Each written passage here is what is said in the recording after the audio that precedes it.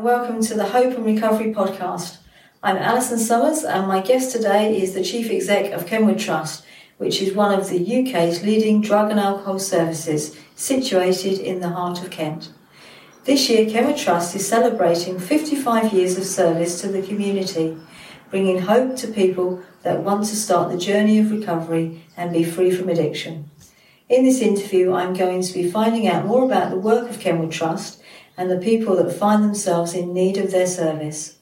So it's my pleasure to welcome to the show Penny Williams. Hello, Alison. Hello, welcome. So tell us about Kenward Trust. What is Kenward Trust? So Kenward Trust is a charity based in Yalding. The core of the business is a rehab centre, so that's a residential rehab centre for those that are addicted to drugs and alcohol. But we've also got several move-on properties. So once people have been with us for, say, 12 weeks, if they're homeless, then they continue their journey of recovery in our move-on properties as well. And that's where really Kenward Trust started, with the rehab? Yes, it started 55 years ago. We're celebrating 55 years of saving people's lives this year. The Sinden family, Mr. Sinden, set up the charity in this Georgian mansion house, 15 acres, to help and support those in London who were homeless, and it very quickly became a drug and alcohol rehab centre. And through his faith and connections with the church community, the organisation developed into having 38 properties across Kent, through donations and purchasing, so that the work could be done and people could access homes across Kent. What a vision of a person. It was an amazing vision, and we're very blessed to now have two of his daughters volunteering, and one sits on our board of trustees, which I think is a really nice recognition of the family's work and how it all started. So the core business is the rehab, but there are other things as well that Kenward Trust does that are actually on site as well. Yeah, so the property is quite large, as I say, in 15 acres, and we have a couple of flats that we've utilised to help homeless who want to start their recovery journey, and it gives them a safe place to start that process. We also, as the head office, we have other services that work within the trust, supporting young people in schools, early intervention, and also in the community on the streets, trying to educate young people in the dangers of drugs and alcohol. So if somebody was to actually need help from Kenward and reach out for help, what might that journey look like and be for them? The journey can be different, and we're very person-centric in terms of our programmes, but each person can be potentially assessed in hospital, will be assessed by a GP, will reach out to the various drug and alcohol units in each local authority areas, and then they may have detox in a residential setting or detox in the community. And that's really important, because particularly detox in alcohol can be a very dangerous process, and you need the support 24/7 to go through that. After which they can join Kenward in residential rehab to work on the journey that they've had to bring them to the situation that they're in with addiction. And those programs can be, we have two different types of programs, the therapeutic program and the 12 steps. So each individual can find the right process for them to overcome their addictions. So really it is tailor-made for each person as they come in through the doors? It is, yeah. And how has Kenward changed since you've been Chief Exec? Kenward has changed enormously, and I suppose across the 55 years it's been here, it has changed enormously, just as the world has. But I think each Chief Exec has put their mark on the organisation. Godfrey Featherstone was the chief exec some 20 years ago. He currently lives next door and is really supportive of the trust. And I think since I've been here as chief exec, which is just coming up for 5 years, he's been enormously supportive during that time. So with the different funding, in 2010, a lot of funding for the sector was stripped back. So the last 12 years have been very hard for the sector, and certainly in the last 5 years, the number of rehabs in the UK has halved. So we are now in another phase of investment, fortunately. Dame Carol Black did a report in 2021, and quite a significant amount of money has been allocated to the sector. So that has changed everything again. During the whole time, as you can imagine, running a property that's dates back to the 1400s has its own challenges. And I think certainly what I've tried to do in the last 5 years, make all the accommodation more flexible. So fortunately, during the pandemic, we were able to create a quarantine area, and we were still able to bring people into the project, which was really important.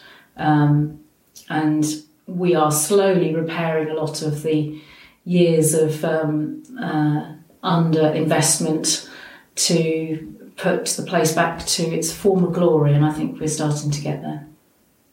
It certainly is a lovely site with lovely grounds, and the buildings are great. It really is.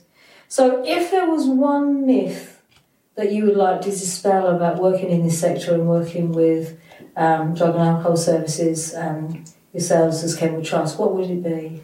I think when I first came here 7 years ago to do marketing, what I found very quickly was perceptions of this sector were quite poor, and in terms of donations and even grant giving, because it's a sector that was underinvested in, and as a charity we were struggling. There were a lot of perceptions of the people we were looking after weren't worth supporting.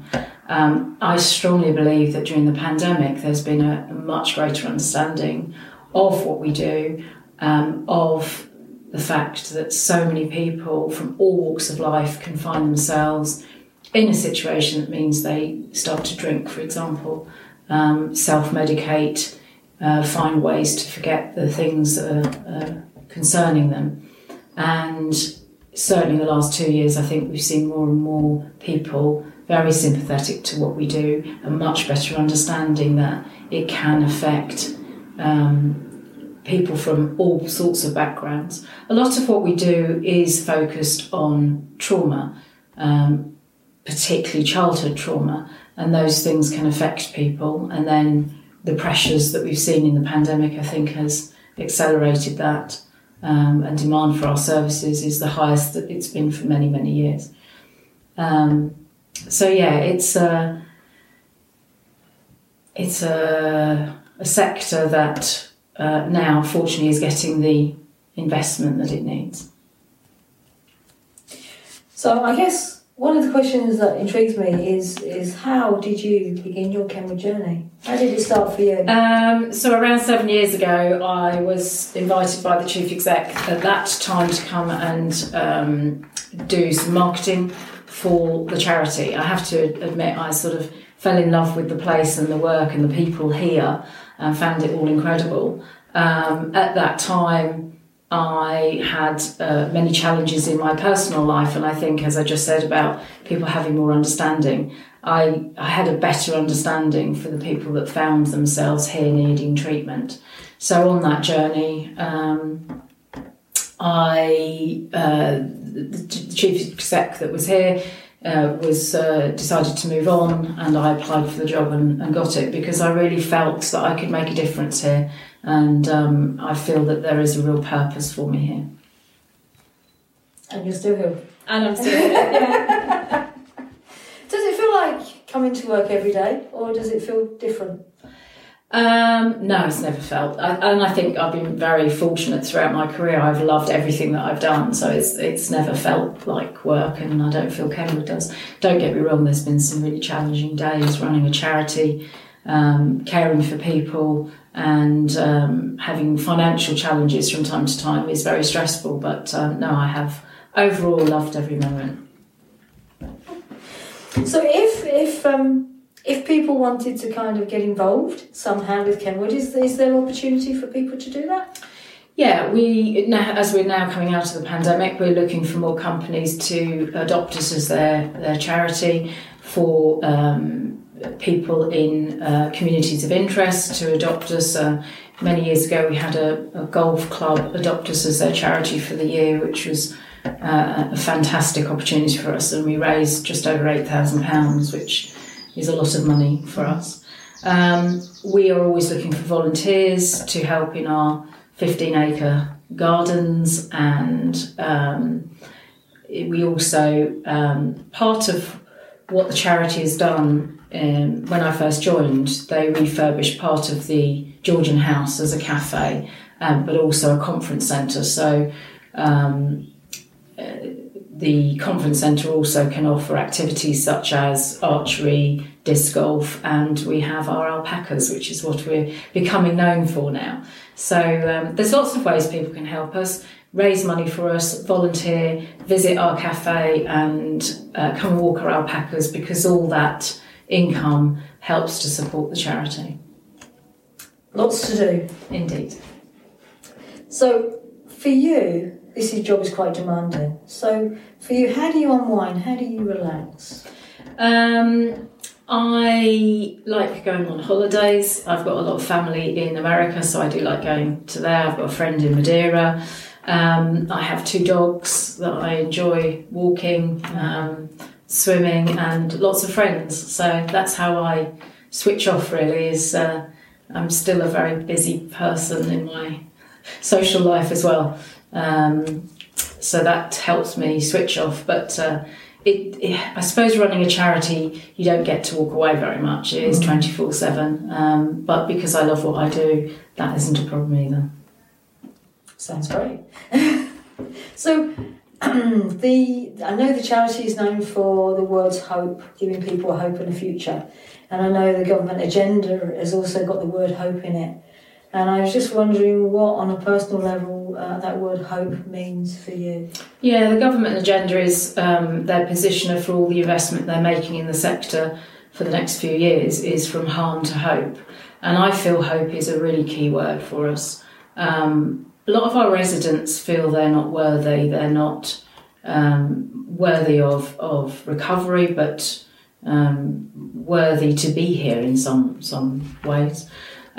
So I feel offering our residents the hope is key to what we do, and helping them unlock their abilities. I love our therapeutic workshops for that very reason. You see many people come here who then do some pottery or do some art, and I've heard them say, I haven't done anything like this since I was at primary school, and actually they're really good at it, and it gives them such a self-worth and such confidence, which is all about what we try to do here. Whilst we, from a therapeutic point of view, we're helping people work through traumas and triggers and everything else, but a lot of it is rebuilding their confidence. And many of our residents will say they were reborn here, and I think that's true of this, helping them recognise the wonderful qualities and skills that they have, and giving them hope to continue their lives. And on a personal note, what about hope for you? What if you had to put that in one word? What does that mean for you? Oh gosh, that's a really tough question. Not very good at talking about myself. Hope. So I had cancer 7 years ago, and I think hope for me is that I wake up every day and I survive. I think for many people that have had those sort of moments in their life where you feel it can be all taken away from you, it's that really enjoying and making the most of every day, which is what I do. So hope for me is that I get another 20 years. Hence the busy life outside. Exactly. To do the work every moment. Well, we have to come to an end now with this interview, but thank you very much for joining us today. Alison, thank you. Thank you so much. So If you want to be in touch with Kenward House, Kenward Trust in any way, shape or form, then please visit the website www.kenwardtrust.org.uk or give us a call on 01622 814 187. I'm Alison Summers. Thank you for joining us today.